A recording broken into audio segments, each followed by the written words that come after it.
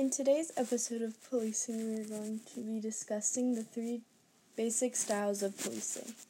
We will also be asking ourselves what policing style is inevitably more helpful to the community. So, to start things off, there are 3 basic policing styles. Those are legalistic style, watchman style, and service style.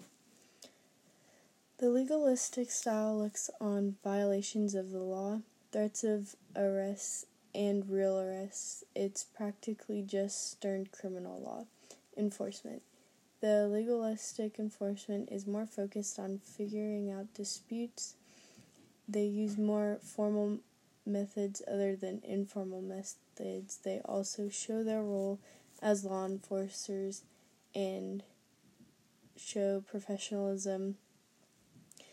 Also, decision-making is a big factor in this style. There are hard decisions that need to be made within this style.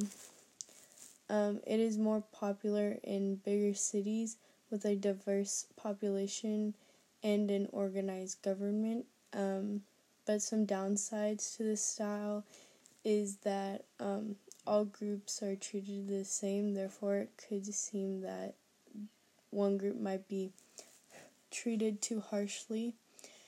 This style in the community, in lots of ways, is just strictly enforcing laws and keeping communities as safe as possible. But with this style, people can feel that they are being treated unfairly for many reasons. Like, say you're an inexperienced driver and you are just speeding a little over the speeding limit, and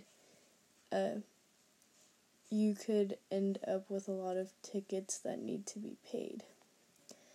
Now, with the watchman style, it's somewhat similar to the legalistic style, but they use more informal methods rather than formal methods. The difference between watchman and legalistic is that they tend to ignore minor offenses such as traffic violations and minor offense misdemeanors. Officers in this style also resolve smaller issues. A problem with this style is that they do ignore small offenses, and this small offense could lead to a bigger offense because someone thinks that they can get away with the small offenses and they will continue to do them. The last policing style is the service style. This style usually occurs in middle and upper class communities. Service police departments want community feedback, and they focus more on minor crimes that violate privacy, such as robbery.